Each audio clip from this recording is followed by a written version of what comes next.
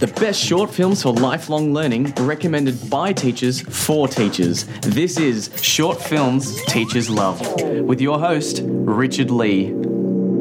This week we're looking at films teachers love from the perspective of a student. Joanna Atala was first recommended to me over 3 years ago by a university lecturer as a fantastic student when I was running the Campfire Film Foundation. Jo indeed is an excellent learner and someone with a lot of integrity and a really hard worker. You've got a lot of jobs, I know, Jo. She did some work for us as a volunteer for a while back then, and we've kept in touch ever since. In fact, it was in the office one day when Jo started talking about all the films she remembered from school that made me think she'd be a great person to have to interview for this new podcast. So, Jo, welcome, and thanks for coming on the show. Oh, absolute pleasure. Thank you very much. Let's just start by finding out what you're up to now. So you finished high school a few years ago, in fact, many years ago now. But what did you do after that? Take me through it. I went and studied a Bachelor of Film and Digital Media at Deakin University. So that was a 3-year course. Kind of taught me where to go and how to choose what I wanted to do a little bit further, because I was always interested in working in the film or media industry. And I currently work for broadcast television in the audio department. Fantastic. You were working for a while for Channel 31 on a show there too, weren't you? Yeah, well, I was doing the Marngrook football show, which I still do, and that airs on NITV. Yep. And that's filmed at Deakin Studios, but it's with a professional crew. Mm-hmm. And because NITV is now, it's a national thing. It's on SBS too, isn't it? Yeah. So it's actually they've really moved up. And it's a really good show. Mm-hmm. And you're still on that? Still on, yeah, if I get asked back this year. Ah. So hopefully. I've done it for the past 3 years. Yeah, okay. So why did you choose a career in film and TV? Are you nuts? Well, it is tough. It is tough. And I guess that's... for me, getting into TV was that little bit easier than film, which I'm still trying to pursue. Why? It's just an absolute love for it. It's something that I can't ever remember not liking film and television and not wanting to be working in that industry. And for me, I think a lot of it is to do with the impact that it can have and how helpful it can be just with a film or a show and the strength behind it. And I think I just wanted to be involved in that. Also why I've always wanted to be involved in film, and I think 2 quotes kind of completely summarize my standpoint and view on it. One was by Morgan Freeman at the 84th Academy Awards.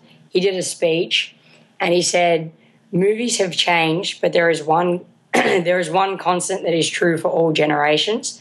Whether we are seeing a film that is live action or animated, black and white or in colour, in sound or silent, all of us are mesmerised by the magic of the movies." And for me, there's not a better quote that can explain why I love film so much or why film is so amazing. And the other quote that I really like is from the 2011 film Hugo. And Hugo's dad had said it to him. It was, "Films are like seeing your dreams in the middle of the day." And I think that is just incredible. Films can be used for so much good. Like it's a art form, or it's something that can reach one of the largest audiences in the world. Mm-hmm. Fantastic. We're going to talk about the 3 films you've chosen, and I thought I'd go in chronological order of your learning journey, if you like. So I want to start with this one you mentioned, Remember the Titans. What was that, Ray? Whatever it is, it ain't blocking. Give me a break. You want a break? I'll give you a break. Me and Julius... Wait a minute. Just let him handle. Get to Rev once, just one time. I swear to God, I'm going to hit you so hard by the time you come to. Ooh, boy, you're going to need a new haircut. You understand me? Let's play, fellas. On the ball. Let's run it again. Let's go. Now tell me where you first saw this. I think I was in either year 7 or year 8 at high school, and it was in religion class. And we watched it Well, we watched it in that class because the subject matter was about equality, and it's kind of something that they, it's a main part of what they're trying to teach. And I've, like, all the films that I kind of told you about were ones that I later went and bought on DVD. So they were definitely the ones that really resonated with me well. Yeah, and that was a big one that I only watched recently again as well. Like, I still really like it. What do you think you took away from it overall? And why does it stick in your mind so much, do you think? I think it would be because it's about racism, and that's something that I can't comprehend at all. To me, it's just ignorance. And that actually happened in the world that we live in, that segregation and people's viewpoints. And then I guess it also made me think how unfair some people's life is purely just because of the colour of their skin. And it taught you that I never want to be like those people, like treat people like that. Mm. Tell me about the setting then. So did you watch it in an assembly or was it an individual class? And I'm going to ask you about the length in a sec, but just tell me about how it was shown to you in a class. It was in an individual class, and I believe we were told like a week earlier that that's the film that we'll be watching for our class. And it had to be in 2 sittings. And I remember it being a film that even like the naughty kids sat and watched. Like there was no chit chatter or anything like that. It really got people's attention. Mm-hmm. Because it's so well produced, I guess, apart from anything, isn't it? It's very compelling. But this question of length interests me. So, short films teachers love. Obviously, we have a focus on short films because the feedback I always got from Campfire was that, short was the easiest to use in class. And you mentioned that you had to do it in 2 sittings because it's quite long. But we know that there's these special times when it is appropriate to watch a feature-length film. Now, you sent me 2 of the scenes that were most moving to you, but they don't have as much impact on me because I think I'm missing the full, the grander story arc. So is it more that those scenes that you show me helped sort of remind you of the significant moments? Is that, Yeah, definitely. That's the best way to describe it and it's really hard to see a scene out of the context of the film because the other main thing is that you're not understanding the characters. And when you can see that scene and you can already see the character evolve, and seeing that, it's like seeing society evolve with such a poignant topic. One of the scenes that I absolutely love from it, a lot of it was just one of the coach's reactions, and his reaction to seeing 2 young boys not care about the colour of their skin and kind of push that aside and realise, hey, we're just humans too. It doesn't matter. And his face reaction, it just blew me away. It was so much compassion and amazement. And I think he got a little glassy-eyed as well, so it was quite impactful for me. Yeah. I've sat in a room full of teachers and said, tell me your short film. And a lot of people would say, well, actually, not so much short films, but this particular clip of a larger film. So there's definitely something to be said for, the standout moments in longer films. But I think that's also sometimes hard work for teachers to then go, okay, that was the film, but now I've got to find the right bit to show. There's some time effort involved there. Yeah, definitely. And it is really hard to take it out of that context.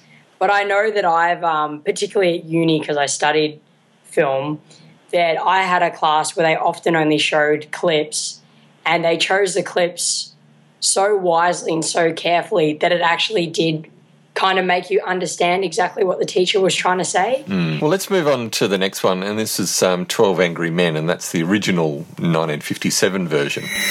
11 guilty, 1 not guilty. Well, now we know where we are. Boy, oh boy, there's always one. Oh, what are we doing now? Well, I guess we talk. Boy, oh boy. You really think he's innocent? I don't know. I mean, you sat in court with the rest of us. You heard what we did. The kid's a dangerous killer. You could see it. He's 18 years old. Well, that's old enough. He stabbed his own father 4 inches into the chest. They proved it a dozen different ways in court. Would you like me to list them for you? No. Then what do you want? I just want to talk. So it's a feature-length film that I think, in some ways, to me, this does lend itself more to being shown as a sort of a clipped version. In other words, you could show this scene that you mentioned to me from about the 9.5-minute mark, where the architect stands alone as the sole member of the jury undecided about a guilty verdict, and it's really powerful, and that does stand alone without seeing the rest of the film. But as you said, after it, you go, oh, I want to see the rest of it now. You do want to know what happens after that. So tell me when you saw this in school. This was Year 12 Legal Studies. So I was a lot older here, and it would be one of my favourite films of all time. And I remember seeing it and just being amazed by it. And because we had to watch it in 2 sittings as well, after we watched the first half, I actually went home, got it, and then watched the second half before the next class because I couldn't wait. You cheated. I had to know because the film, and even like you said, it was made in 1957, but I think it still stands up, and just everything about it to me is incredible. Mm-hmm. And it's one thing to get all that sort of stuff explained, as head knowledge, but when you see it played out as, you're engaged by the narrative of what's going on, and you're emotionally travelling on that journey, aren't you? Yeah, exactly. And another thing I love about it is pretty much the entire film is set in one room. It's set in the jury deliberation room. Yes, you don't get to the courtroom much, do you? No. It's only at the very, very start, and then at the end it's the outside steps of the courtroom, and that's it.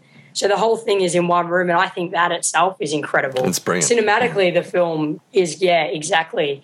And the dialogue, because the first scene, the one that's at the 9.5-minute mark, one of the lines that I absolutely love, which I've got here, I just think it is so powerful, is when Henry Fonda says, "It's not easy to raise my hand and send a boy off to die." And I think that is absolutely incredible, because at the start, it was the foreman was saying, who says guilty, and these 11 hands just went thrown up. Maybe 3, struggled a little bit, but they just went right up, like they didn't even consider, wow, we're actually sending a young 18-year-old boy to his death, where this man was like, that's something that if I'm going to do that, I really need to be sure and I want to talk about it. And I think that is absolutely amazing. And that reminds you of good human behaviour and the kind of people that you want there to be in our world, the people that think, I really have to, the burden of proof kind of beyond reasonable doubt. Yeah. And hearing that and getting those messages in the context of legal studies, in the context of school, I think is really, I guess that enlivens you to go, right, that's what legal studies is about, and it gets you excited about the topic, surely. Is that, did you enjoy legal studies because of this, or, did that open the world of legal studies to you in a new way?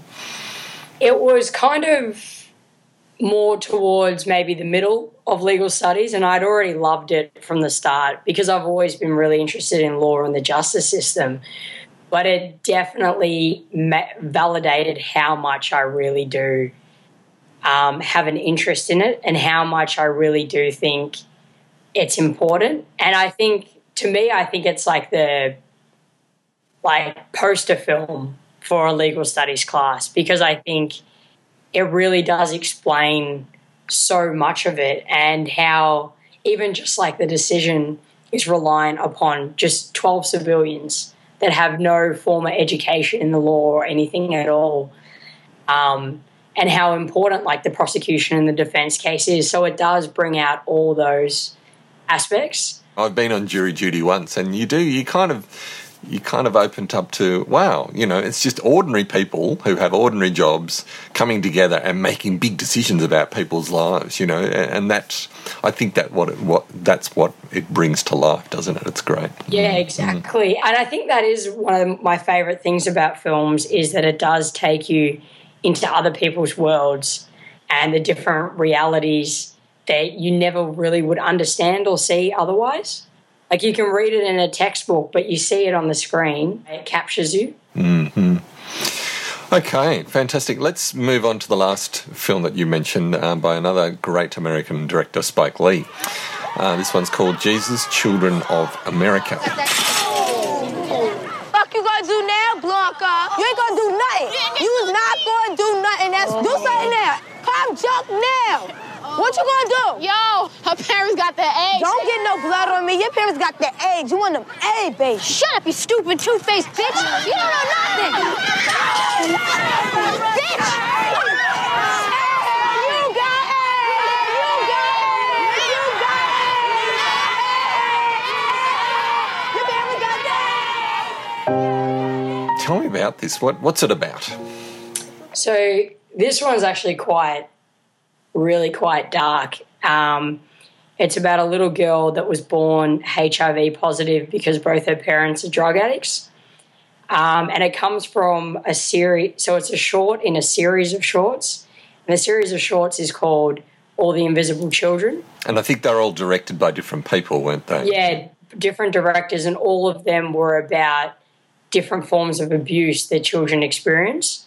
Yeah, it's really quite remarkable because you can't believe the cards that some people are dealt, and it makes you look at your own life and just be completely thankful of everything that you're given. And there's two parts to this short that I think is really quite amazing, and the first being because they're drug addicts and kind of what they've done to their child is like a crime, but they are such loving and incredible parents to her that it really makes you realize and understand they're still good people, and addicts and people with sicknesses like that are still really good people, but they just have this addiction that has taken over them. Yeah, and it's beautifully acted, isn't it, and directed. Yeah. It's just that, and it's the realism is just incredible. You know, it's amazing. You It's just so, believe every moment. Yeah. It's got that grunge aspect to it, like the streets and the apartments in her school, and yeah, it is really incredibly done. But they don't even feel like actors. You know, they're actually It seems like you're watching a documentary. Yeah. This is the people's lives. Yeah. Now, you mentioned that you watched this in a class at uni about scripting. So, here I guess we're thinking of for teachers using film to study the form and structure of filmmaking itself. So, tell me what you learned about scripting by watching this. I mean, I've just been, working on a dramatic narrative with my older daughter, and it's really hard to, for example, get realistic dialogue. And how do you script that? How did Spike Lee do it? What did you learn about scripting from watching this? It is incredible to see. I find realistic dialogue the hardest thing to write, and I think all the shorts that I've ever made, when I look back on it, the thing that I'm like, oh, why did I write that? Why is that line in it? I guess the realism of it, he really captured it, and it seems like, I guess I kind of learned that you really need to research what you're writing about, or understand the people that you're writing about. And I always find that if you're, want to write about a particular person, find out, make up their likes and dislikes, create a completely rounded character so you can know how they'd react to this and how they'd react to that. Another part that I really liked in it is when the daughter is angry at her parents and she's upset and they're all sitting on the floor and they're hugging her. Blanca!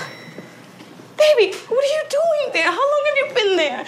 Blanca, what happened? What happened to your head? I'm gonna fight. Wait, What are you doing fighting? I'm gonna die. What? What are you talking about? Did the nurse tell you that? Everything everybody says about you is true. You junkies. No. Don't touch me! Yeah, look, it's okay, all right? See, look, you're not gonna die, okay? Look, come here. You're not gonna die. And she is yelling at them to get away, and she only says the same thing over and over again, but it kind of, the way it's delivered and the line and how impactful it is, it actually really, really resonates with you, and it really makes you it really stands out. I don't want to die! You're not gonna die, okay? It's okay, all You're not right? gonna die, you hear me? You hear me? You're not going to die. You understand me? And I think it's just very clever writing, very clever. And to me, it highlights the real art of filmmaking and writing a script that captures both the words but also what people do on screen. And on top of that, giving space for the actors to then, when you're blocking out a scene and about to film it, go, okay, what would you add to this? And different directors will do that in different ways. But, the magic of, someone like Spike Lee being able to envisage this whole thing in their heads and then translate that to something that's going to be shot from a couple of angles over a couple of takes, different days, and it speaks volumes of the power of a well-produced film, I think, too, doesn't it? Yeah, definitely. And they're the kind of things that, for young filmmakers, that make you want to be in the industry, that seeing pieces like that and how well they're done, and it's kind of mesmerizing in a way. That's always a way I describe how I feel about films. They mesmerize me. And actually, speaking of dialogue, it's not a very dialogue-heavy film. Particularly if you compare it to 12 Angry Men, how that is just all talking. And it's the body language of the characters. And because it's such an intimate character base, that it's a father, a daughter, and the mother, and it's the three of them in this small little apartment, and you see that the way they are with each other and their behaviour, even just their looks to each other, and it's quite amazing. Mm-hmm. Just another one back to the sort of subject matter. What do you make of the title? Why are they Jesus Children of America? That's a really good question, because that is quite titles I find really hard sometimes to understand. But I think, for me, I think it's saying, taking it from a religious standpoint, but being that we're all children coming from the same kind of parent in a way. We're all coming from the same, Jesus. And I think it's saying, we're all the same, yet the cards that we're dealt from our own parents is different. So she was given those parents and that's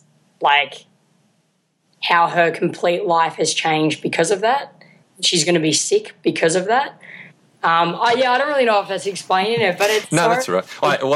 To me, I just wondered whether it was something to do with the comment, Jesus makes about treating the least of these and the forgotten and downtrodden people and all that sort of thing. But it was just, there's no reference to anything Jesus-like in the film. No, not at all. They don't. Yeah. I don't even believe them to be religious.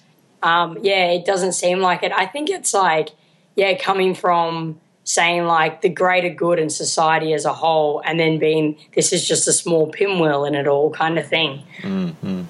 If that makes sense. Yeah, it does. And in all of these films that you've chosen, and I know some that you've made yourself, you've always had a strong sense of social justice and, righting the wrongs of the world and standing up for the less fortunate and those sort of things. And I think teachers, the world over want to inspire students with good moral values, to be decent human beings who contribute positively to the world. So my final question about all your films is what tips would you have for teachers about choosing great films that can do this? I think films that kids can relate to. So if you're teaching year 9s, try and find a film with year 9s in it, because if you can relate to something or a person and you see them treated poorly, and then you see their reactions to that, like if a child is bullied and you see them going home and crying or consider something like suicide, that makes you think, I never want to bully one of my fellow peers. I never want to be the person that causes someone to feel like that. And I always think you've got to have a good story, a captivating story, and something that can inspire you. And I've got a whole list of films here that I think have that meaningful message, and they're the ones that my entire life I've gone back to and thought, that's something that's really stood out for me. I also think something that teaches people how they shouldn't be. So if you see someone being portrayed like a bully or someone that's racist, and you see them being portrayed as an ugly character, you don't want to be like that. You don't want people to see you like that. And I think that's a really eye-opening thing, particularly if you're a young student. And for me, being a film buff, I would love a film that's well made. And I think acting is so important because sometimes it's really hard to put aside bad acting and just see, okay, what message am I being delivered? So I think well-made films are quite important with that. Yeah. You got to believe it, don't you? Yeah, definitely. And if you can believe it, it becomes more real. Just one final question. I'd like to ask teachers what they remember from their childhood, but you've kind of been talking about the films that you've seen as a student. So I'm going to ask it the other way. What do you think makes a great teacher, or, is there one teacher that stands out, and what was so impressive about them? For me, a great teacher is you can tell when people care and you can tell when people want you to succeed and do good. And I always find the teachers that have that genuine desire to help all students, not single out one, but all students, made you want to learn from them and made you comfortable to be in their classroom. And the teachers that stood out for me were the ones that were passionate about what they were teaching. And when you see someone passionate, you want to kind of be like them and you want to be passionate about that as well. And I think if you can find a kind of a different approach to how you teach it. I remember a math teacher of ours, wanted to teach us trigonometry, and I remember to try and make us understand a particular phrase, he smacked his hands on the desk up and down, yelling it, and I've never ever forgot it. And then when you're in the exam room or in testing and you think, what was it? Oh, I know how to do it. It was the smacking teacher thing. It was the smacking teacher, and you just remember it. He would scream it. I think the other classes got scared. And it's like it's kind of something that stands out. And another thing that I always find is there's some teachers that will really make an effort with you individually, but they do it to everybody.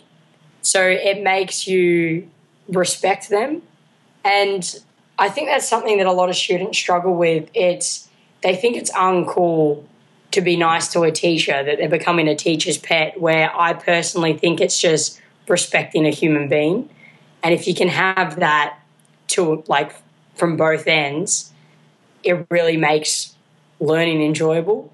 And I also love to learn. So perhaps, I've always enjoyed school and I've always wanted to be better at something I didn't know about or be challenged at something that really I had to sit there and focus on. And I think films is a really good way to learn it.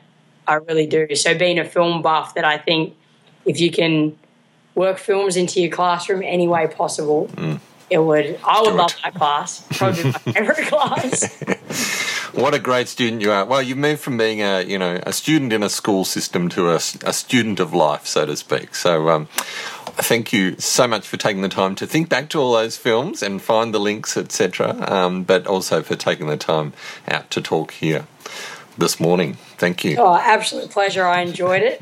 Any more I can help, I'll come along and help out. Thanks, Joe. And join us again next week for Short Films Teachers Love.